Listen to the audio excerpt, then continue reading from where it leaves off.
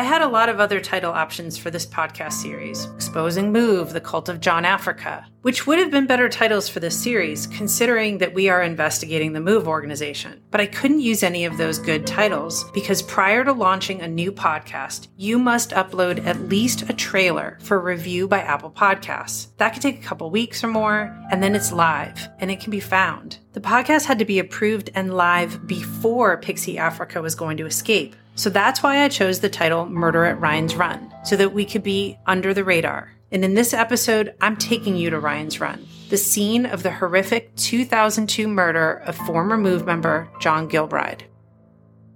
When Bob and I first start researching the murder of John in the fall of 2019, we start with public reporting in the major newspapers, the Courier-Post, Philadelphia Daily News, and the Philadelphia Inquirer. This is where we find statements from law enforcement, specifically the Burlington County prosecutor at the time, Robert Bernardi, who held a press conference at 1 p.m. on September 27th. Bernardi told reporters the following. Mapleshade, New Jersey police are called to Ryan's Run from a 911 caller complaining about a car running for 30 minutes. The call comes in shortly before midnight on the 26th. When officers arrive, they discover a two-door 1985 black Ford Crown Victoria with the engine running and the gear in neutral. The lights and windshield wipers are on, the music is blaring, and the driver's side window is shattered. Inside is 34-year-old John Gilbride, still buckled into his seatbelt. He has been shot in the chest and head, and he is dead. Amongst the shattered glass are numerous shell casings, indicating an automatic weapon. The right passenger door has a hole made by an exiting bullet. In the summer of 2020, with COVID hindering my plans to travel back to Philly, Bob and I decide we must take a trip out to the crime scene. Bob will be there in person, and I will be virtual, literally on his phone in his front pocket. It is Wednesday, June 10th, 8:15 in the morning, while simultaneously being on my computer on Google Maps. I can see the apartment building perfectly. I'm trying to think right off the top of my head what the quickest way to go. How far to Mapleshade? Like 10 minutes? Maybe 15, 10. Bob lives in West Philly, and like most people, he finds it easier to just use public transportation. So he doesn't drive a lot and almost never drives over the Ben Franklin Bridge to New Jersey. So it's not long before Bob is totally lost. Oh, shit. I might have made a slightly wrong turn. Okay. I'm helping him navigate using Google Maps. Okay. So I need to turn around again? Yeah. Okay. I'm turning now. So on your left-hand side, you'll see Thomas Paine Elementary School. Really? Yep. That's fantastic. Thomas Paine is known to most of us by the quote, "These are the times that try men's souls." But to anarchists like Bob, Thomas Paine's writings and call for revolution against British rule in 1776, and then against organized religion in the early 1800s, these were the first sparks of American anarchism. So Bob's totally geeking out about Thomas Paine, not about being back on course for our destination. Well, I have to take a picture of that. Please don't while you're driving. Yeah. So remember, it's going to come up really quickly. I'm turning right into the entrance. Is there like a big sign, or what does it look like? There's a sign. It's not real big, but it's big enough. Bob is turning into the driveway of the tucked-away, self-contained apartment community built in 1972, Ryan's Run West. There are 200 units spread out over 14 two-story buildings. The buildings are situated on the interior of a U-shaped drive that begins and ends at the entrance to the property. You're going to look. You're looking for building 300. The facade of the apartment buildings are a mixture of wood siding and brick. The entrances for each building are open archways with a single light overhead. The grounds of the property have large grassy areas with walking paths, and the entire property is surrounded by 30-foot trees, which make you forget that there's a highway right next to Ryan's Run because it's so quiet. That fateful night, September 26, 2002, was a rainy Thursday, and after a long shift as a baggage supervisor at U.S. Air at the Philadelphia International Airport, John makes a phone call to his parents' home. And he always called to talk to them on his way home. My parents typically talked to him till he got into his apartment door and shut the door. And why was that? That night, just for his safety, I picked up the phone and I said, Mom and Dad are sleeping. Typically, he would get up around 11 o'clock. But this time he told me, I'm leaving early tonight. I said, okay, do you want me to wake them up? He said, no, I'll talk to you. So he wasn't driving when he was talking to you? No, he wasn't. In fact, because said that night they walked to the cars together. Because earlier in the day, he had gotten new tires and new brakes on him. And he felt like he was being watched that day. Who would have been watching John Gilbride get new tires put on that day? Then that evening, he moved his car a couple times in the garage or something and either walked with him to the car or he drove him to where his car was in the garage. Employee parking at the Philadelphia International Airport is off-site, so it's not a convenient thing to go move your car on brakes. So we were talking, and he was telling me about he was going to be going to court. We happened to have the same court date because I was going to court with my older son's father for child support that same day. Both Alicia and John are scheduled to go to different family courts on the same day the following week. Alicia for child support and John for his court-ordered unsupervised visitation with his 6-year-old son Zachary that had been obstructed by his ex-wife, Alberta Africa, who you now know as the leader of MOVE. And then he said, all right, well, I got to go and finish up whatever he does to leave work. And then we said, okay, goodbye, I love you. And then we hung up. Bob is now out of his car and looking around. What do you see in front of Building 3? Across the street from the building is like an embankment that's all it's like trees and grass. And there's a row of parallel parking spots. Oh, I can see that. So there's people who are parked along the embankment, and then there's cars that are parked facing the building? Yes. Okay. The embankment is covered in thick brush and trees that would provide a lot of cover that dark, rainy night. Take some pictures, especially just perspective of where the car would have been, his apartment building, the access to the freeway. Because now that you're there, can you picture somebody hiding? Across from the car, yes. The location of the apartment couldn't be better for what they wanted to do. This is 23-year-old Jason Gilbride, son of Alicia and nephew of John. It was like a perfect storm, literally. It was like the hardest rain ever, and they probably had silencers on it or something. Is this location perfect to commit a murder and get away with it? The entire apartment complex is a circle. You could basically drop somebody off. They could hide in the embankment. You could then go park anywhere, not be noticed, and then pick them up.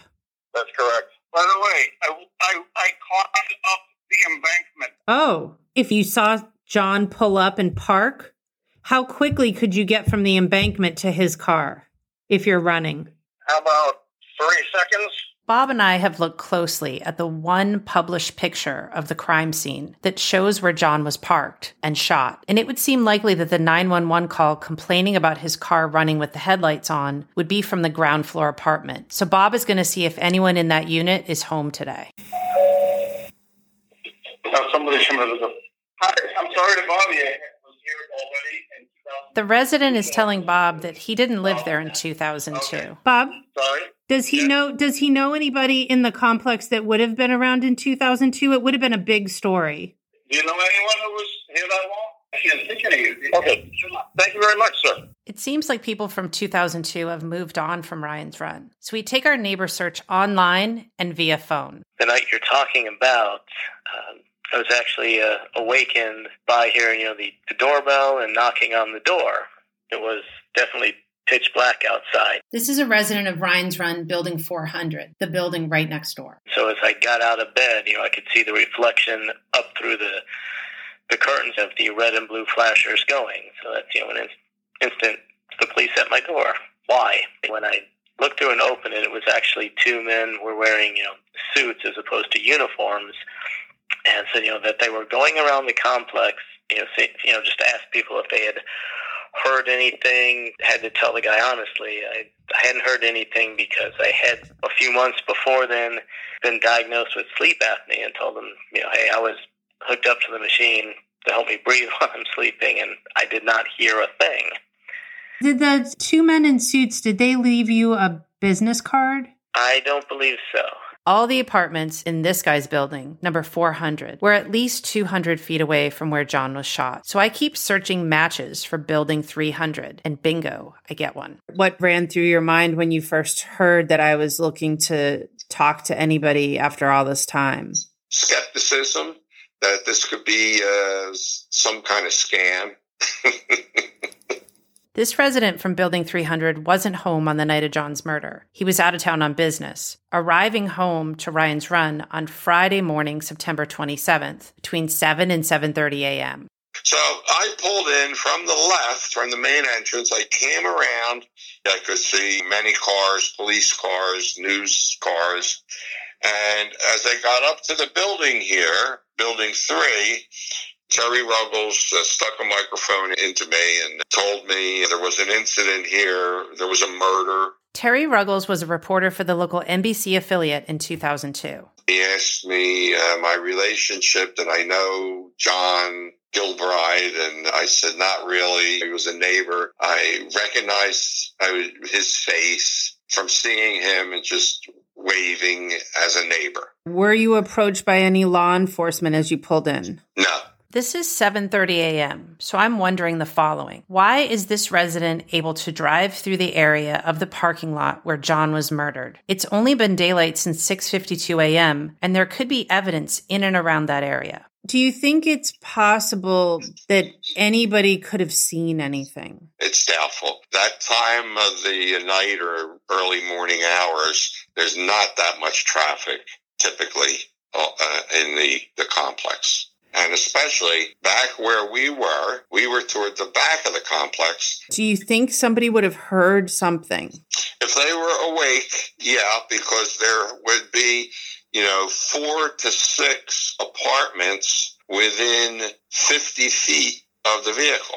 After hanging up with this neighbor, I'm still thinking about the time that he pulled in, between 7 and 7:30 a.m., and that Terry Ruggles from NBC already knew that the victim is John Gilbride. I'm thinking about this because John's family has told me they were never notified by either Burlington County detectives or Mapleshade Police that John was shot and dead. It was Jack's sister listening to local morning radio that heard a man involved with MOVE has been shot. We had to go a roundabout way of finding out what really happened to him that morning, 27th morning. Made a couple of phone calls and finally got to Mapleshade Police Department and they told me, they confirmed. When I told my wife, she screamed you wouldn't believe, and she just fell to the floor and cried her eyes out. At the beginning of our research into John's murder, we put in a request for the case file and the 911 call, but were denied because this is an open case. Could there be more details that were not disclosed to the public about the 911 call? I phoned the Gilbride family to see if they knew anything more. Hello? Hi, Jack. It's Beth McNamara. Hey, hello, Beth. John's sister, Alicia, is also on the call. And she says that 8 months after John's murder, that she and her mom, Frances, drove up to Ryan's Run so that they could knock on doors and hand out flyers, hoping that somebody might have information about that night. There was a girl upstairs. That girl said it sounded like pots and pans clanging. She was also the one who made the call that there was the radio blaring and the horn and the lights on. With Alicia saying a second-floor resident called 911 and that they heard a car horn, brings up the possibility of more than one 911 caller, and that with the horn noise, maybe somebody looked out the window. Identified like a car. Like there was a talk of a car. There might be a that they might have a better understanding than we do of a getaway car. Jack is hinting that police might be aware of the sighting of a getaway car that night. If this is true, with all these years of Burlington County saying they had no solid leads, a piece of information like this might bring a major break. It definitely leads the podcast team to wonder, are there other pieces of evidence that also exist in the case file? According to Jack Gilbride, it seems there is. Burlington County detectives collected cartridges from the shooting. It was a pistols that did it. Think multiple. The number of shell casings found on the ground, or possibly in John's car or in his body, has never been publicly disclosed. Burlington County Prosecutor Bernardi said he believed the collected shell casings were from an automatic weapon, but Jack is saying pistols and multiple. It could be possible that the automatic weapon was a pistol-sized model.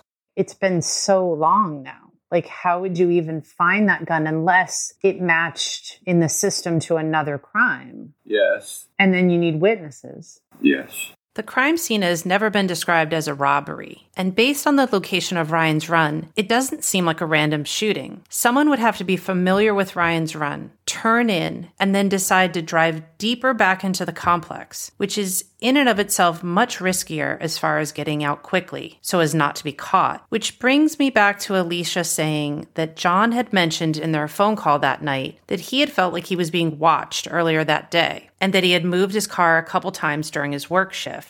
Remember he stayed at the friend's house? Yes. 2 days. That's another reason why how you know he was being followed. Yeah, that's another reason. He'd been staying at a friend's house for 2 or 3 days. Was John staying at a friend's apartment for multiple nights before he was murdered because he was scared to come home? And if yes, why did he return home this particular night, the night he was murdered? This question, along with dozens of others we have about this case, are written down in a notebook, as we hoped that we might get a chance to run them by Burlington County Prosecutor's Office. So when I get a friendly call from the current detective in early 2020, it seems like it might happen. And for 8 months, we go back and forth about a Zoom meeting, an in-person meeting, or at the very least, an official statement about the case. In August 2020, all communication on their side ends abruptly. Not one to give up easily, I locate one of the original detectives on the John Gilbride case, now retired. He calls me back right away, saying he would be happy to speak with me, but he needs to run it by Burlington County Prosecutor Scott Cofina. 2 weeks later, the retired detective calls me. Hi, Beth. This is Fred DeSantis from New Jersey. Just returning your calls. I listen to the voicemail and then call Bob. I heard back from the retired detective. Yeah. And he did not receive permission to speak to us. Did he say why? He got an email from Cofina that said she has to talk to the public information officer, who has now been not returning my calls or emails. The podcast is still hoping to get an interview with anyone in the Burlington County Prosecutor's Office because we really want to know why this case is unsolved. Is it typical for a murder investigation to have no investigative leads? Has every piece of evidence been looked at and then looked at again with new technology? Has every possible witness or person with possible information been contacted and interviewed and then possibly re-interviewed? I tell you that Bob and I, without the case file or anything from authorities, that we only got this far in our own investigation, due in a very large part to archived local reporting. My name's Jason Nark. I'm a reporter with the Philadelphia Inquirer. I've been here since 2008 reporting on just about everything from sports to crime to rural issues. The Inquirer is the paper of record in the city. It's won multiple Pulitzers. I found Jason Nark through links to his reporting that were posted on the blog antimove.blogspot.com. A blog authored by former MOVE supporter and then public defector and critic Tony Allen. So I reached out to you. Mm-hmm. Yes. And 30 seconds later, you called me. Yeah.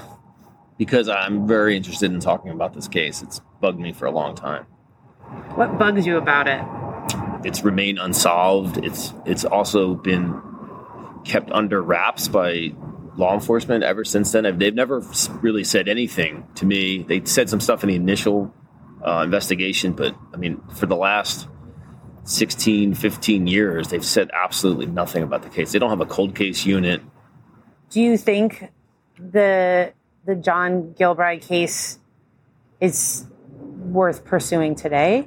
Yeah, absolutely. I don't think the public knows about this case that well. But the irony is that Philadelphia police were very vocal about it, about theories and motives, things that police normally don't talk about in public, particularly when a case is not in their jurisdiction.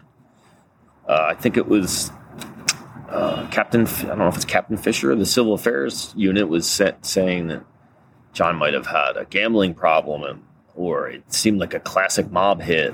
I went back through all the public reporting I could find on John Gilbride's murder, and I found lots of comments from Civil Affairs Captain Bill Fisher about the murder. I'm going to read directly from a Philadelphia Daily News story, Saturday, September 2002, which is just a day and a half after John's murder. Captain William Fisher, head of the Philadelphia Police Department's Civil Affairs Division, who knows the MOVE members, said he does not believe any of them were responsible for Gilbride's murder. I've been wrong before, he said, but I would just say my investigative instincts would lead me to look at his background before King Sessing Avenue. This is bizarre, to say the least." Unquote. Why is Captain Fisher commenting on a case not in his jurisdiction? Could it have something to do with his close working relationship with members of MOVE? Members who knew John Gilbride during the 10 years John was living with MOVE, 6 of those years as husband to Alberta, Africa? Captain Fisher is now retired, and all efforts to contact him about his public statements have been so far unsuccessful. We still hope to reach him. Okay, I'm going to go back to Jack and Alicia Gilbride mentioning that in the days leading up to the murder, that John had been staying at a friend's instead of coming home to his apartment at Ryan's Run. This might have something to do with the events of Friday, September 20th, 2002, just 6 days before his murder. John and his ex-wife Alberta were both at the Cherry Hill Municipal Building in the courtroom regarding the ongoing child custody and John's unsupervised visitation orders with Zachary that were being upheld. Outside the municipal building were more than 24 people wearing the same black t-shirt that says "Welcome to Philadelphia" with an orange image of a helicopter. They are carrying signs, one of which says "Hands off MOVE," and there is a man using a bullhorn. The 2 streets in front of the municipal building were blocked by Cherry Hill police cars, and all of the employees were sent home midday. I know about this event because the Courier-Post ran a story about it the next day with the headline, "MOVE Sympathizers Stage a Cherry Hill Demonstration." Cherry Hill is a small suburb, so this would have been an unusual event. So I tracked down a city official from that time to see what they might recall about that day. Okay, my name is Art Simons, and I was the mayor of Cherry Hill, New Jersey in 2002. September 20th, 2002, and I'd like to hear your recollection of that day. I was briefed by the police department that they had information that there was going to be a demonstration by members who were supportive of the MOVE organization, the group in Philadelphia that was very active and had been firebombed out of existence, and that there was going to be a demonstration in Cherry Hill. They were going to march on the township building in an effort to try and avert any potential conflict. We closed the township building and sent everybody home. What do you recall seeing at the municipal building, if anything? Nothing. Oh, were you there that day? Yes. I have pictures of that day, which show protesters. It shows a lot of press. It shows a street closed down with a Cherry Hill police car.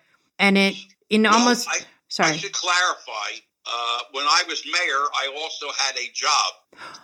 So I oftentimes didn't get to the township building till about 4 o'clock. Based on the Courier-Post story, the MOVE sympathizers, demonstrators, arrive at 1:30 p.m. and leave 2 hours later, which would be 3:30 p.m. Were you briefed after the protest efforts on the 20th? No doubt I was, but to be frank with you, I don't recall any details. It was more wonderment than anything because I didn't really know what the connection was between the MOVE organization, which was synonymous with Philadelphia, and Cherry Hill. There was some thin connection to Cherry Hill, but I don't really think at the time that I thought that this was likely to happen. And of course, based on the history of the MOVE organization, it would have been a concern, but as I said, nothing ever happened. On September 26, the father involved in the custody battle arrived at his apartment in Maple Shade and was shot dead. I have a very vague recollection of that.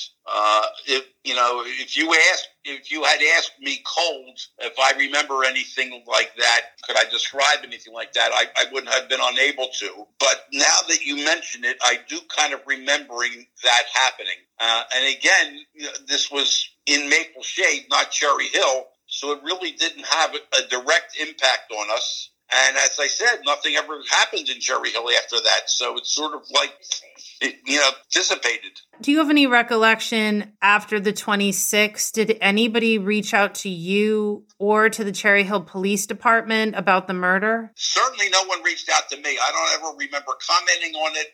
I don't ever remember it affecting me. I would be very surprised if someone didn't reach out to the police department because of the connection, but I don't know that for a fact. Okay.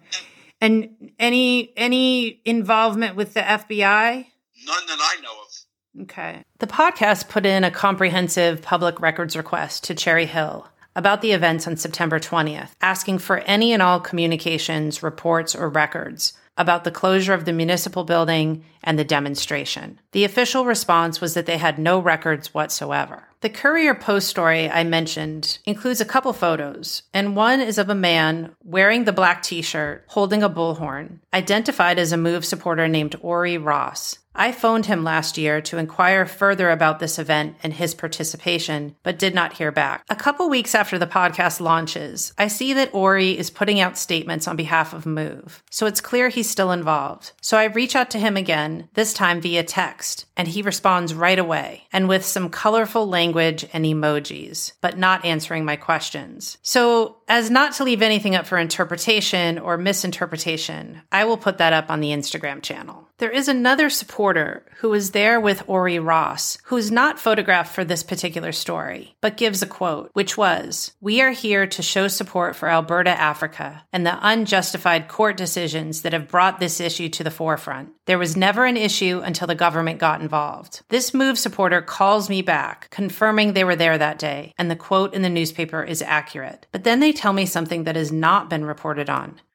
Everyone who was a sympathizer or supporter would be invited and encouraged to come to something like the demonstration. But it wasn't uncommon for small groups of people to break away from an event like that, maybe halfway through, and do something that was like more inner circle that the other people don't know about. So on that particular day, we left, and it was all white supporters. There were probably 4 of us who left and went to Ryan's Run in Maple Shade. As you know, this is where John Gilbride lived at the time.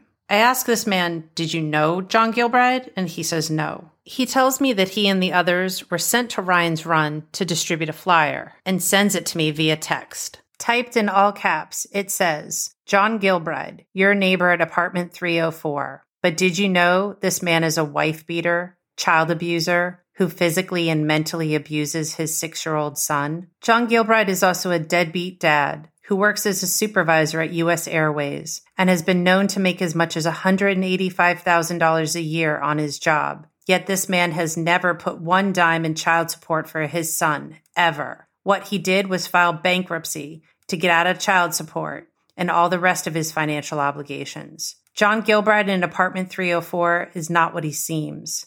He's not nice, quiet, or a good person. He's a deceiver and an unscrupulous manipulator who is, right now, trying to set the stage to have his son and the child's mother murdered. Beware of this man in your community. If he's a danger to his own son and wife, you can't assume anything about him. Beware. John Gilbride is like a ticking time bomb that could explode at any moment. Concerned friends of people in Ryan's Run."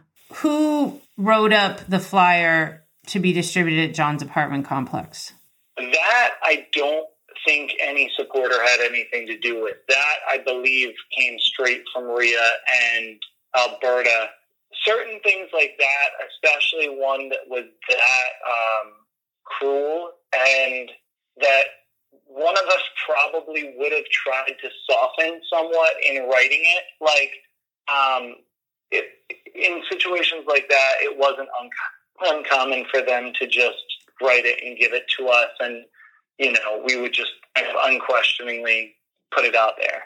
So if they're giving the address and where to go, does that indicate to you that somebody from the MOVE organization had been at that address before? I would certainly think so. I asked him to tell me what the purpose of the flyer is. To intimidate him, to turn his neighbors against him, to intimidate the neighbors, to maybe make the neighbors put pressure on him to either make him feel unsafe at his own house or, to drop the custody case. This flyer was put in all 200 mailboxes at Ryan's Run West, and also in the communal exercise room, the laundry rooms, and the manager's office. The last mailbox to get this flyer was apartment number 304, John Gilbride's apartment. We will never know when or if John ever saw this flyer, because it's been said that Cherry Hill Police, at the municipal building where MOVE supporters were demonstrating, advised John to leave town for the weekend. And using his flight perks from his job at US Air, John did. He went to Las Vegas. 6 days later, he was shot dead at Ryan's Run. The man you have been hearing talk, who plastered this flyer about John all over Ryan's Run, is 38-year-old Kevin Price, the 20-year Move supporter introduced at the very beginning of this podcast in the teaser, Leaving Move. I'm going to replay the audio of Kevin talking about hearing my first voicemail. And I just stopped, completely stood still, listened to it. And it was weird how much I was like, yeah, it's about time. It took him less than 15 minutes to return my call. Since my daughter was born, the urgency I had to deal with this just became so intensified. And the fact that that timing coincides with you doing this podcast is just, it's an interesting synchronicity of events. The Ryan's Run flyer Kevin distributed 6 days before John's murder has been haunting him. When I became a father, that recontextualized all of this again, and the feelings that I had about John's murder were just intensified tenfold, and I felt like I could understand his struggles so much more than I ever had, because the feeling of protectiveness that I have for my daughter is like nothing I've ever felt. When she was a month old or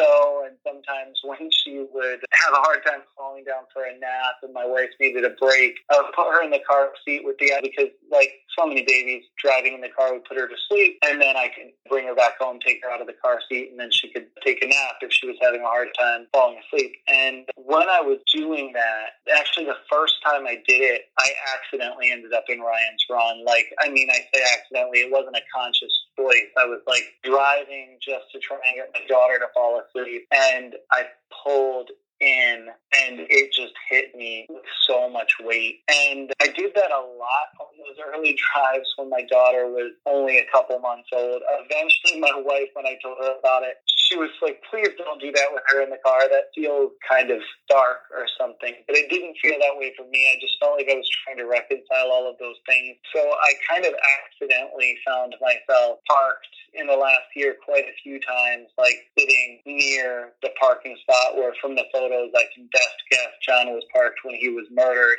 and praying a rosary on his behalf. For the last year, Kevin has been an invaluable source and resource to this podcast, especially when it comes to the activities and the specific Move supporters who participated in what could easily be defined as a campaign of harassment, slander, and intimidation for a period of 4 years that all started on the day that John Gilbride left Move.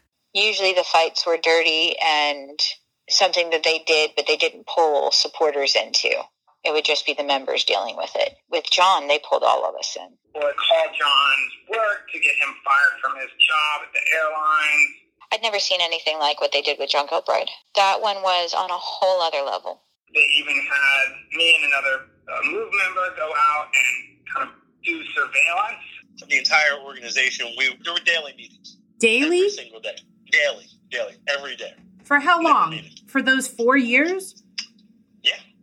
It's war. You will hear more about the campaign against John Gilbride in upcoming episodes. I want to end this episode bringing you an update from someone else who left Move like John Gilbride did 23 years ago. We first introduced you to her as Pixie Africa in the July 2nd teaser, Last Name Africa. That whole feeling of just feeling so alone in the world for so long, and literally just feeling like it's me and my kids, no one else I can truly trust, to be able to talk to someone honestly and know that I can trust you with my safety. For the first time publicly, Pixie shared her overall experience growing up in Move. I felt like I was just born to be tortured. Move is a lie. It's not real. It's not what it really seems.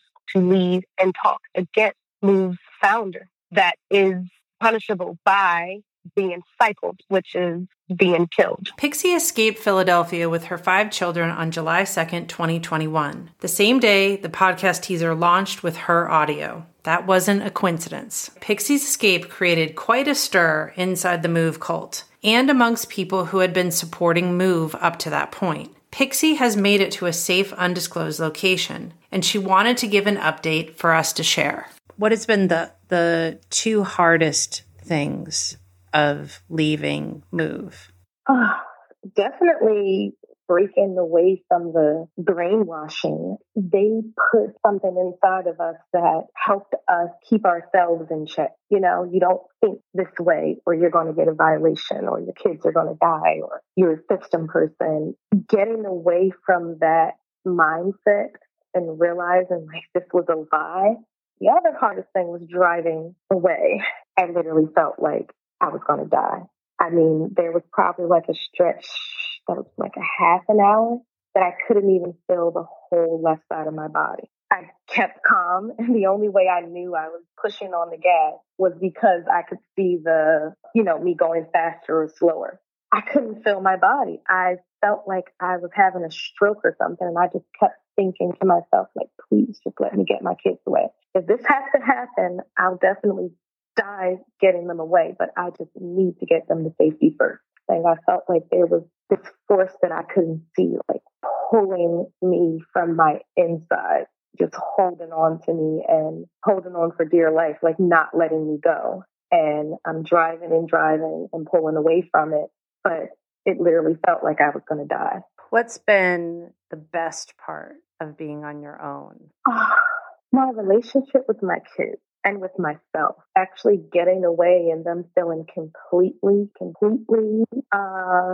comfortable to talk to me. And it was hard because it was part of it is them telling me things that I didn't even know about that Rhea and Bert were saying to them. The result in our relationship has been the best thing. The result in the relationship, with my dad, my sister, my husband, the true connections that I am building with people now and the true connections that I have with myself is the best part. She left behind her home, her friends, her family, and even the name Pixie. And it's because of what she says it represents. To me, it represents pain and trauma. It represents someone that tried so hard to hold it together and to get out of this, but was not able to. It represents that time of being abused and not able to stop it. I felt stuck. I was in a cage. And to break free of that cage, I became June, becoming myself. And I wasn't, going to let anything hold me back. No matter how hard it was, I was going to keep pushing. And out of that, I was reborn. I'm not going to say I'm not scared anymore, but I'm not letting that hold me back. And I'm not letting any of it hold me back anymore. So I'm just June, not Pixie. I recorded 12 hours worth of interviews with June about her life in Move and what she knows about John Gilbride, so you'll be hearing a lot more from her in upcoming episodes. Public reporting done by intrepid Philadelphia journalists has been crucial to this podcast investigation of Move. So in closing, I want to give credit where credit is due. 3 reporters for the Philadelphia Daily News story from 2002, Nicole Weissensee-Egan, Ramona Smith, and William Bunch. I also want to credit reporter Tom Lounsbury and photographer Avi Steinhardt for the Courier Post article. Be sure to check out our website, murderatryensrun.com, and Instagram for visual references for this episode and more. If you like this investigative series, we would appreciate it very much if you would follow us, give us some stars, a nice review, and then share it. For bonus content and updates, please be sure to follow us on social media, Facebook, Instagram, and TikTok. John Gilbride's murder is still unsolved, so if you have any information, please reach out to us, murderatryensrun@gmail.com. Also, if you have any questions or comments about the podcast, please reach out, send us an email, or even send us an audio message on Instagram. Thanks for listening. The producers wish to stress that all individuals referenced in this podcast series are presumed innocent unless or until they are proven guilty beyond a reasonable doubt in a court of law in the United States of America.